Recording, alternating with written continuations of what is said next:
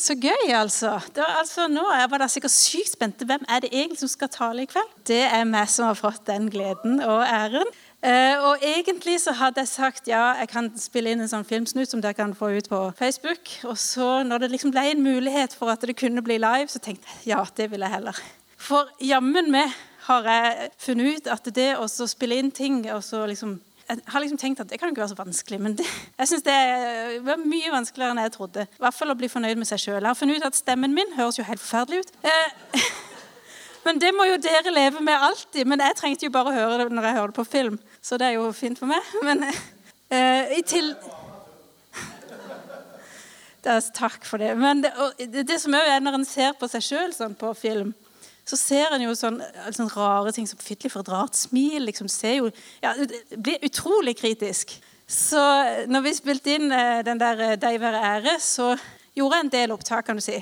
Og det har jeg hørt andre har gjort. Men så var det jo det at jeg hadde jo den fordelen at jeg visste jo hvilke linjer jeg hadde liksom satt opp de forskjellige på.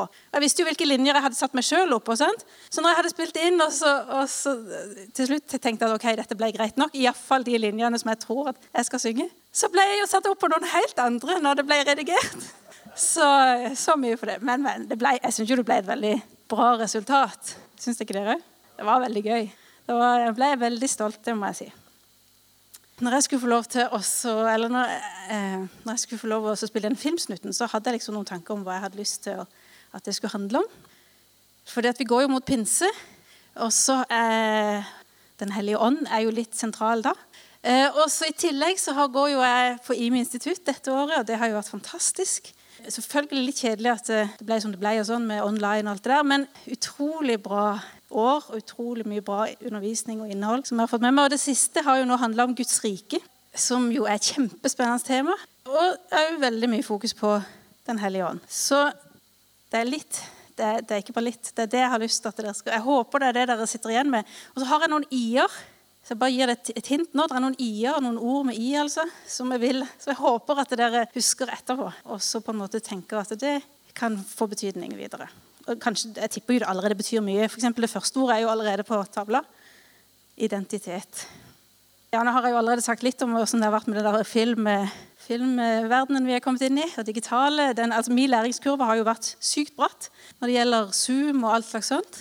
Jeg har jo hatt damenes aften på Zoom, og prøvde meg på online samlingskurs. Da var Børge med, så det var jo godt. Det er utrolig mye som går når en bare vil. Og så har det jo vært litt sånn tabber innimellom. Det må jeg jo innrømme.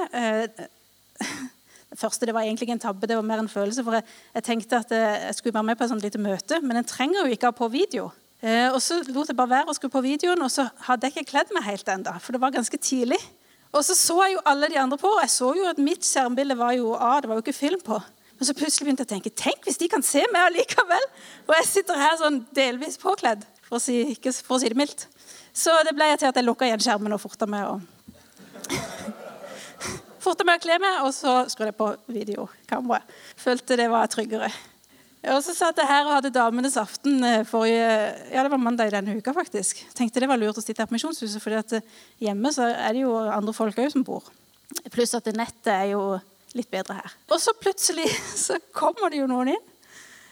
Først så var det noen fra Misjonshusstyret, stakkars, som kom dumpende inn.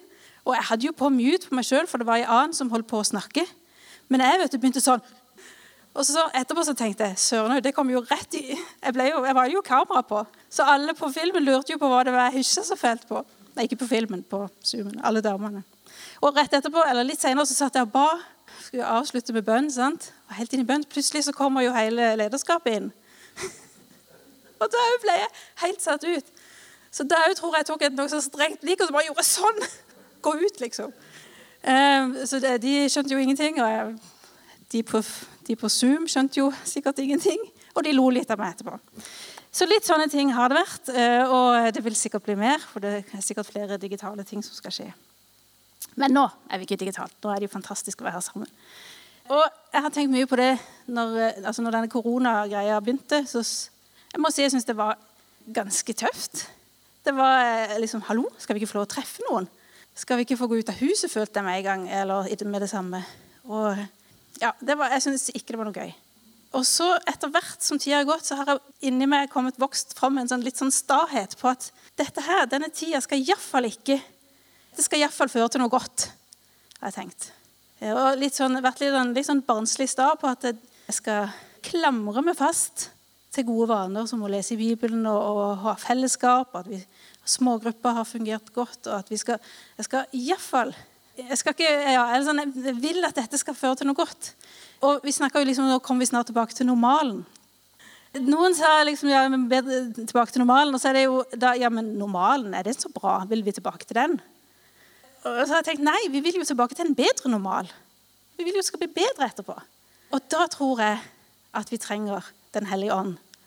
Og lytte til hva Gud sier gjennom sin ånd, for at vi, når det blir etter korona, så er vi på en bedre normal enn det vi hadde før. For det tror jeg på, og det tror jeg Gud kan gjøre. Vi har jo snakket masse om identitet, og det tenkte jeg, det var utrolig bra. At vi har grunnfestet oss i identitet. Skal jeg bare finne Bibelen min, sånn at den er klar? Jeg hadde egentlig tenkt å ha den med sånn manuell, men jeg hadde ikke det travelt heller, jeg bare glemte det. Og Anne-Birgitte talte jo kjempebra om identitet sist. Og hvis ikke dere har sett den filmtalen, så kan jeg anbefale den. Identitet, det sier jo noe om hvem vi er. Og jeg blir til i møte med et du. Så min identitet formes i møte med andre.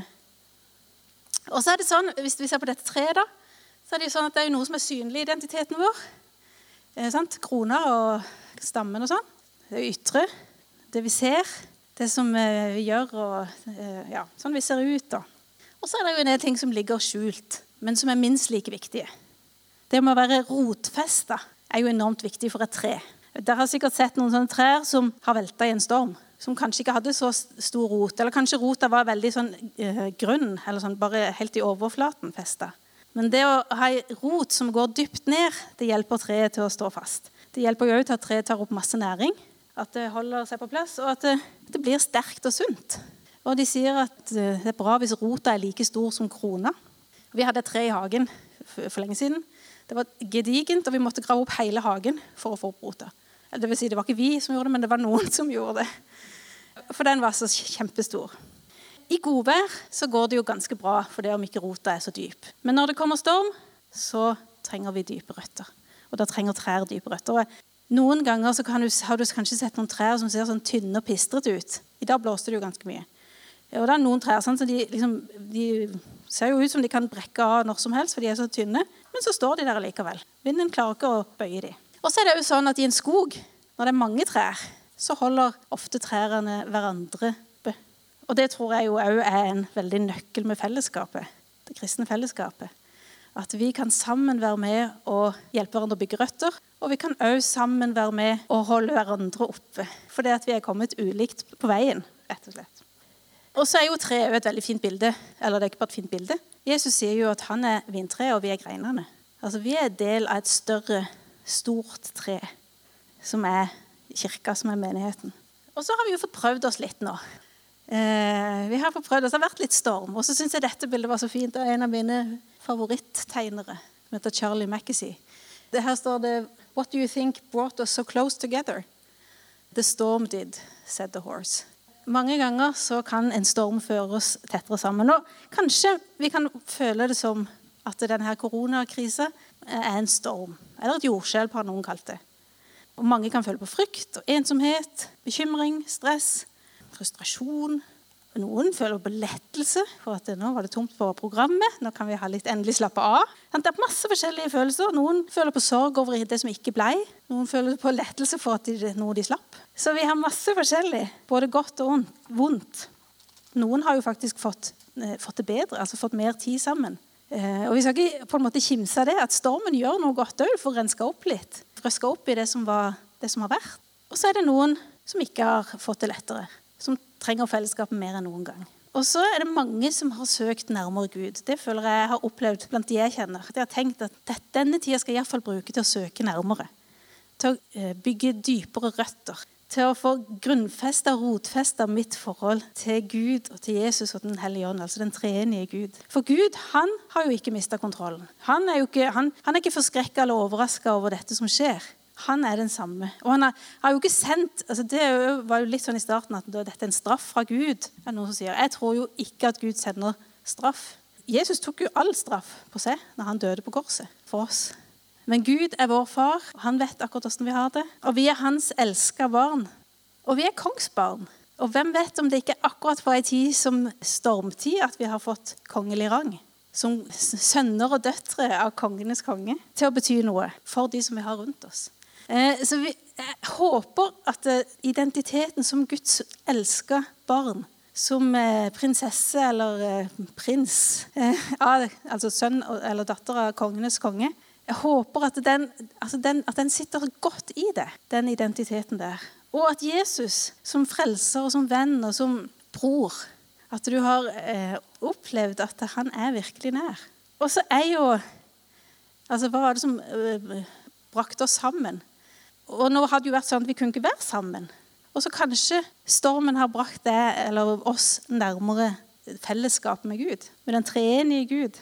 Og det jeg har lært nå i det siste, når vi har hatt om Guds rike, så var det noe hun som underviste i begynnelsen spurte, liksom, hvordan det nå? Hva liksom, når du snakker om den treenige Gud, hva det liksom mest naturlig for deg å snakke om, eller hvordan henvender du deg til?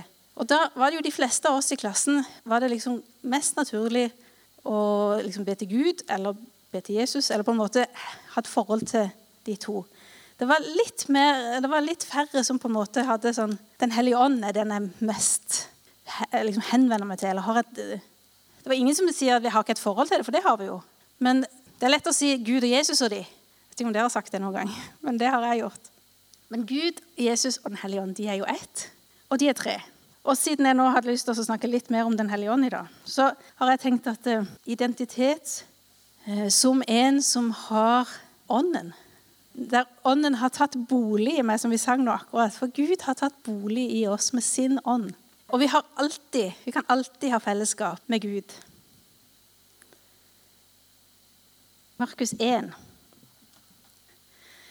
Da det altså Jesus som da på en måte, akkurat som han våkner opp. Vi har ikke hørt så mye av han siden han var i tempelet som 12-åring. Men så kommer Jesus og blir døpt i Jordan av Johannes. Og når Jesus ble døpt, så står det, straks han steg opp av vannet, så han himmelen dele seg, og han så ånden komme ned over seg som en due. Og det lød en røst fra himmelen som sa, du min sønn, den elskede. I deg har jeg min glede. Og straks etter drev ånden ham ut i ødemarken. Og der var han i 40 dager og ble fristet av Satan, står det.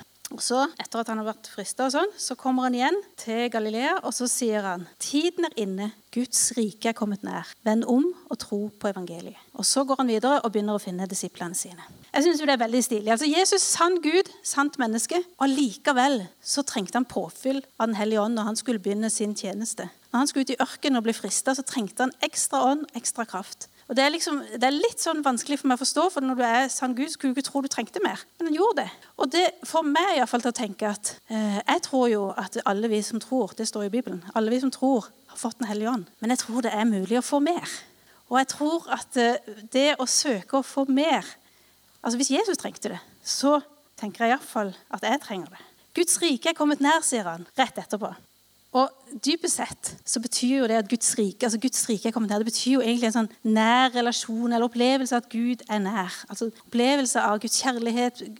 Noe som Guds rike handler jo om det som Gud sitt. Og sånn som det så det kommet nær. Vi skal få en opplevelse av det, men vi får det jo ikke fullt ut her på jorda. Det allerede, men enda ikke. Men det vi ser at det liksom en sånn veldig sterk kobling mellom det at Jesus kom, mellom den hellige ånd, mellom Guds ord, evangeliet, og Guds rike. Og så skriver Bjørn Wang, som en av lærerne som jeg har hatt, i en blogg at vi kan forstå at når evangeliet, altså Guds ord, og den hellige ånd preger oss og leder oss, så bygges en Guds rike kultur. Og det tenker jeg, det vil vi. Og da trenger vi den hellige ånd. Og da trenger vi Guds ord, Bibel. Vi trenger Jesus. Og så det sånn, dette kan jo egentlig erfares hjemme alene. Jeg håper at vi erfarer det hjemme alene ofte. Men så ser det ut som at når vi kommer sammen, så erfarer vi det ekstra sterkt at Guds rike kommet nær. Det liksom litt som et sånn bål som du legger masse glør sammen, så blir jo bålet sterkere. Og så blir glørene sterkere, så kan de gå litt hver for seg. Så kan de lyse ut der de og så kan de komme sammen igjen og så på en måte varme seg opp igjen. Og Anne Birgitte snakket jo sist om dette med puslebiten. At hver av oss som en puslespillbit i et puslespill. Fordi at vi alle en del av Kristi kropp. Og når alle puslespillbitene samles, så blir det jo da et mye helere bilde. Nå klarer vi jo ikke å samle alle puslespillbitene her, for vi jo bare en del av alle de kristne på jorda gjennom tidene. Men når vi samles, så ser vi mer av hvem Jesus Og ånden bor i alle som tror, har jeg sagt. Og så står det rett før i apostelens gjerninger, rett før, eller akkurat når Jesus vil reise, eller når han blir reist opp, må jeg finne det. Han ble tatt opp til himmelen, står det, Kristi himmelfartsdag. Så synes jo disiplene det litt dumt. Det kan jeg jo forstå, at han skal reise fra det. Men så sier jo Jesus, men dere skal få kraft når den hellige ånd kommer over dere. Dere skal være mine vittner i Jerusalem, hele Judea, i Samaria og helt til jordens ende. Så apostelgjerningen 1:8. Dere skal få kraft. De hadde jo allerede fått den hellige ånd, men de skulle få mer kraft, for det trengte de. Og det trenger vi jo. Og hvis vi leser gjennom apostlenes gjerninger for eksempel, så kan vi se det at hver gang som disiplene, eller de kristne, kom til en ekstra utfordring, så står det ofte at han ble fylt med ånden, eller den hellige ånd kom over han, eller noe i den duren. Og så skjer det store ting når han eller hun våger å gå allikevel i utfordringene. Den hellige ånd blir som regel ofte sammenlignet i Bibelen med vann, eller luft, eller pust. Alt det som vi trenger for å ha liv. Vi trenger den hellige ånd for kristenlivet. Og en gang så var jeg på kvinnekonferanse, og da var det en svensk taler som talte om den hellige ånd, veldig kraftfullt. Ja, det så bra at jeg husker det enda. Og hun sa en setning, det egentlig bare kanskje den setningen jeg husker. Hva skal dere med kraft hvis dere ikke skal ut og gå? Og det ser vi jo i apostelens gjerninger. Det en veldig tydelig kobling mellom når det noe spesielt som skal skje, og så kommer kraften når de går. Altså når du skal ut og gå, så trenger du ekstra kraft, og det skal vi få. Den hellige ånd, han hjelperen vår, han vennen vår, livgiveren, og han gir kraft. Og noen ganger, mange ganger i apostelens gjerninger, tenker jeg i hvert fall så må de ut av komfortzonen. Og den komfortzonen, den ganske god, synes i hvert fall jeg. Og det litt hardt å gå ut av den noen ganger. Det føler jeg har gjort mange ganger i det siste med alle disse nettingene i hvert fall. Men det finnes vanskeligere ting enn det også, å gå ut i. Og så vet jeg jo, når jeg sier dette, så hører folk veldig forskjellige ting. Noen hører ut av komfortzonen, da må jeg kanskje reise til et annet land, eller jeg må i hvert fall begynne med et helt nytt prosjekt, eller noe helt annet, hvis jeg skal gå ut av komfortzonen for Gud. Men jeg tror ikke det ikke det jeg mener i hvert fall. Men jeg tror at der vi i det livet som vi lever, med den jobben som vi har, og med den omgangskretsen og naboene og de vi treffer på, så hender det at vi av og til kan trø litt ut av det som trygt og komfortabelt og ta noen sjanser. Og det tror jeg den hellige ånd minner oss på innimellom. Sånn at vi kan fylle ut vår puslebrikke og være den som vi skapt til å være. Urkirka, det liksom den kirka som liksom fra før 300-tallet, eller frem til 300-tallet. De møtte jo på masse tøffe ting. Og der var jo, det jo de som vi leser om i apostelens gjerninger for eksempel. Og de møtte jo også pandemier for eksempel. Og de kom styrka gjennom det, med vekst og større tillit blant folk. De lot seg lede av den hellige ånd. De gjorde godhet. Når de lot seg lede av den hellige ånd, så skjedde det under og mirakler. De hadde kvinner og menn i tjeneste på lik linje, og de var villige til å gå ut av komfortzonen, faktisk så langt ut at de var villige til å dø. Og mange døde som martyrer. Og for meg har det blitt en sånn, på en måte tankevekker, og på en måte tenke, ok, hvordan ser det ut for oss i dag? Hvordan lever vi som Kristi kropp her? Og lever godhet, lever med den hellige ånd som viser oss under og tegn og mirakler skjer? Lever vi og vi i vår tjeneste? Og fortsatt så mener jeg ikke at du skal finne på noe helt nytt, men der du og jeg villig til å gå ut av komfortzonen. Da må vi ta neste bilde, for da har vi en veldig kjekk kar, tror jeg. Ja, se her, ja. Sikkert mange av dere som ikke husker det programmet, men Lars Monsen kan det være dere har sett. Ingen nikker, så jeg vet ikke om de har det. Nikk hvis du har sett Lars Monsen før. Ja, bra. Han jo en sånn friluftsmann. Og han hadde et TV-program for noen år siden. Ingen grenser heter det faktisk. Og der samlet han en gjeng med funksjonshemmede, veldig forskjellige folk. Og så skulle de bestige en fjelltopp. Og det var ikke noen sånn liten sånn synesvaren eller sånn. Det var en skikkelig fjelltopp, som jeg ikke husker hvor. Men det kan dere gå inn og søke på hvis dere interessert. Det var utrolig fascinerende og flott program, fordi at de strekte jo grensene sine vanvittig. Sant? Der ser det, men noen sitter i rullestol, de hadde masse forskjellige store funksjonshemminger. Og så klarte de å komme opp på den toppen. Og på en forsamlingsviken for en del år siden så hadde taleren der, Jan Rettedal, han hadde en tale der han snakket sånn om hvordan han så for seg Lars Monsen som den hellige ånd. Og det er derfor jeg husker det, jeg synes det var et utrolig morsomt bilde. Fordi at Lars Monsen på denne turen så skulle ikke han gjøre det for dem. Han kunne ikke bære dem opp. De måtte gå han selv. Men han gikk ved siden av, han muntret opp, han ga tips og råd, og var liksom den stemmen som fikk de fremover. Og sånn tenker jeg om Den Hellige Ånd. At Den Hellige Ånd med oss. Han kan ikke gjøre ting for oss. Men Den Hellige Ånd med oss. Han sier og visker, eller av og til snakker han ganske høyt om hva du kanskje skal gjøre, eller om hvem du Eller, ja. Og det kan vi kalle for innskytelser. Det jo et litt rart ord. Men innskytelse kan være at du får en tanke om at du skal ringe en venn, for eksempel. Og det kan være Den Hellige Ånd som minner deg på det. Eller det kan være noe helt annet, selvfølgelig. Det kan jo være, nå skal du gå en tur, og der møter du på en person, og så kanskje du skal be for han. Kanskje du skal spørre om han syk, at du skal be for han. Det kan jo være så skummelt det. Og så tror jeg at Den Hellige Ånd kjenner oss, og så strekker han oss litt og litt. Sånn at vi har gått ett skritt, så kan han ta oss litt lenger, hvis jeg skjønner hva jeg mener. Så var det i hvert fall med Lars Monsen. Han liksom fikk de til å gå, de begynte jo ikke med de tøffeste bakkene først. De begynte jo litt forsiktig, og så skjønte de mer og mer hva de kunne klare. Og så var det ingen grenser til slutt. De kom helt til topps. Jeg tror Den Hellige Ånd, hvis vi men vi må jo lytte.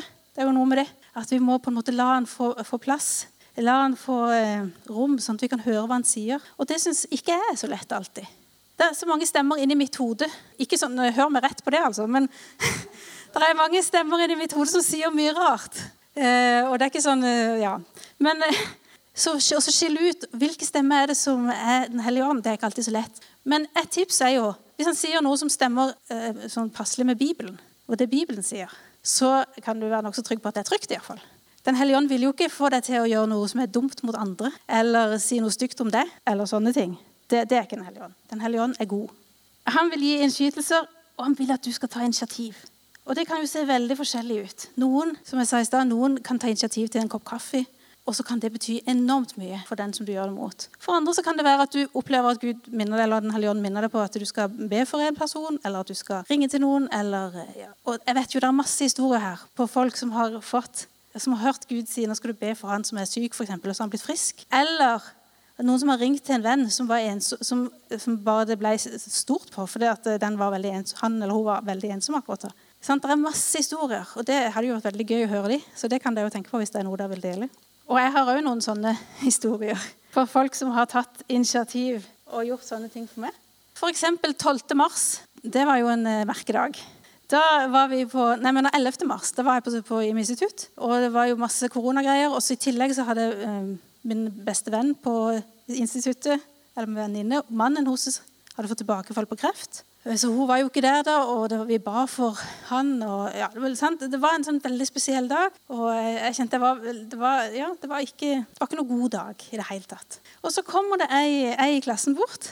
Hun jo mye yngre enn meg, sånn som alle de andre i klassen, bortsett fra hun som har en mann som har fått tilbakefall på kreft, og så en som 70. Men hun her kom bort til meg og sa, vet du hva, i stedet når vi ba, så jeg bare så sterkt et bilde. Jeg så bak det så står det en engel, sa hun. Oi, det var jo stilig, tenkte jeg. Og så i tillegg så hadde hun noen flere ting som hun sa om den engelen, og det siste hun sa var, også Gud, jeg føler bare Gud sier at jeg skal fighte for det, sa hun. Og det var jo fantastisk å få et sånt bilde. Jeg vet ikke, jeg kjenner jo ikke hun sånn supergodt, men jeg kjenner jo litt nå siden vi har gått. Men jeg vet ikke om det kostet henne veldig mye at hun var langt ut av komfortsonen og sånn for å gå og si det til meg. Det vet jeg ikke. Men i hvert fall så betydde det utrolig mye for meg at hun gjorde det. Og det har vært et bilde som jeg har hatt med meg, og som har betydd veldig mye for meg i denne tida. Nå snakker jeg sikkert kjempelenge. Det jo sånn det. Men jeg har så masse jeg skulle lyst til å si. Så hadde jeg, når 12. mars kom og alt ble stengt og sånn, og så ble det jo snakk om permitteringer, og så ble det snakk om, ja, sånn, så fikk jeg masse sånne bekymringer. Jeg ikke så bekymret for å bli syk, men jeg ble veldig bekymret for, kommer jeg til å bli permittert? Kanskje jeg mister jobben min? Og jeg har jo drømmejobben, jeg vil jo ikke miste den. Og så oppi det hele da, så ble det snart en sånn innsamlingsaksjon for denne venninna mi med mannen som hadde fått tilbakefall på kreft, fordi at de var midt oppi oppussing på hus, og på grunn av korona så kunne de jo ikke samle sammen masse folk og ha dugnad, så dermed så trengte de å ha inn fagfolk. Og så kjente jeg at jeg ble egentlig minnet på å gi et litt stort beløp. Men så kom de der bekymringene som kom sånn, og så nei, det vel ikke så lurt å gi vekk så mye penger nå kan du jo miste jobben, og dette vel heller tida for å spare litt. Sånne ting, sånne tanker kom inn i hodet mitt. Og så snakket jeg litt med Børge om det. Hender jeg snakket med han først. Og så sa han, nei, må bare gi, sa han. litt mer på det, og så tenkte jeg, jeg skal gi dobbelt så mye som det jeg hadde tenkt først. Og så gjorde jeg det, og etterpå det har jeg ikke vært bekymret for de pengene. Jeg ble helt fri fra bekymring, både for å miste jobben og for å økonomiske... Det betyr ikke at vi har hatt at nå har vi luksusliv, men det betyr at jeg slipper den bekymringen. Og det var helt fantastisk. Og så har det kommet tilbake til meg av og til. Tenk hvis du mister jobben. Og så har jeg kunnet på en måte minne meg selv på at nei, Gud sørger for meg. Han har tatt den der bekymringen. Den vekk. I tillegg så fikk jeg faktisk penger igjen på skatten. Så det var akkurat som Gud bare ville streke under. At dette, jeg sørger for det. Og det tror jeg, sånn tror jeg, når vi lytter, og jeg skal ikke si det lett, og jeg kan ikke si at jeg gjør det hele tiden, at jeg klarer det alltid. Men jeg tror at når vi gjør det, så er det så godt for oss, og så kan det bety så mye for de rundt oss. Og en storm kan gjøre så utrolig mye. Den viser kanskje mer hvem vi er, og hvordan det står til med røttene våre. Og så viser han kanskje også enda mer hvem Gud er, og at han er jo ikke, han lar seg ikke vingle eller riste. Vi skal få kraft, sier Gud, og vi kan stole på det. Og så var det en som sa at de fleste som ikke kjenner Jesus, kommer ikke til å møte han, men de kommer til å møte det, og så møter de Jesus gjennom det. Og jeg tror Den hellige ånd vil lede oss inn i sånne situasjoner. Og jeg har lyst til å utfordre dere til å lytte ekstra. Om du er sånn introvert, eller om du er ekstrovert, eller hva du er, om du synes det har vært helt herlig å være litt i fred nå, eller om du har tenkt at må vi snart komme litt sammen igjen. Om du tenker det er alt for tidlig å treffe mange folk igjen. Det er ikke sikkert du tenker det, for du er jo her. Men hvis du kjenner noen som tenker det, eller om du synes at nå er det virkelig på tide, så jeg har lyst til å utfordre at Den hellige ånd kan lede oss uansett hvordan situasjonen er. For hvilke initiativ skal du ta?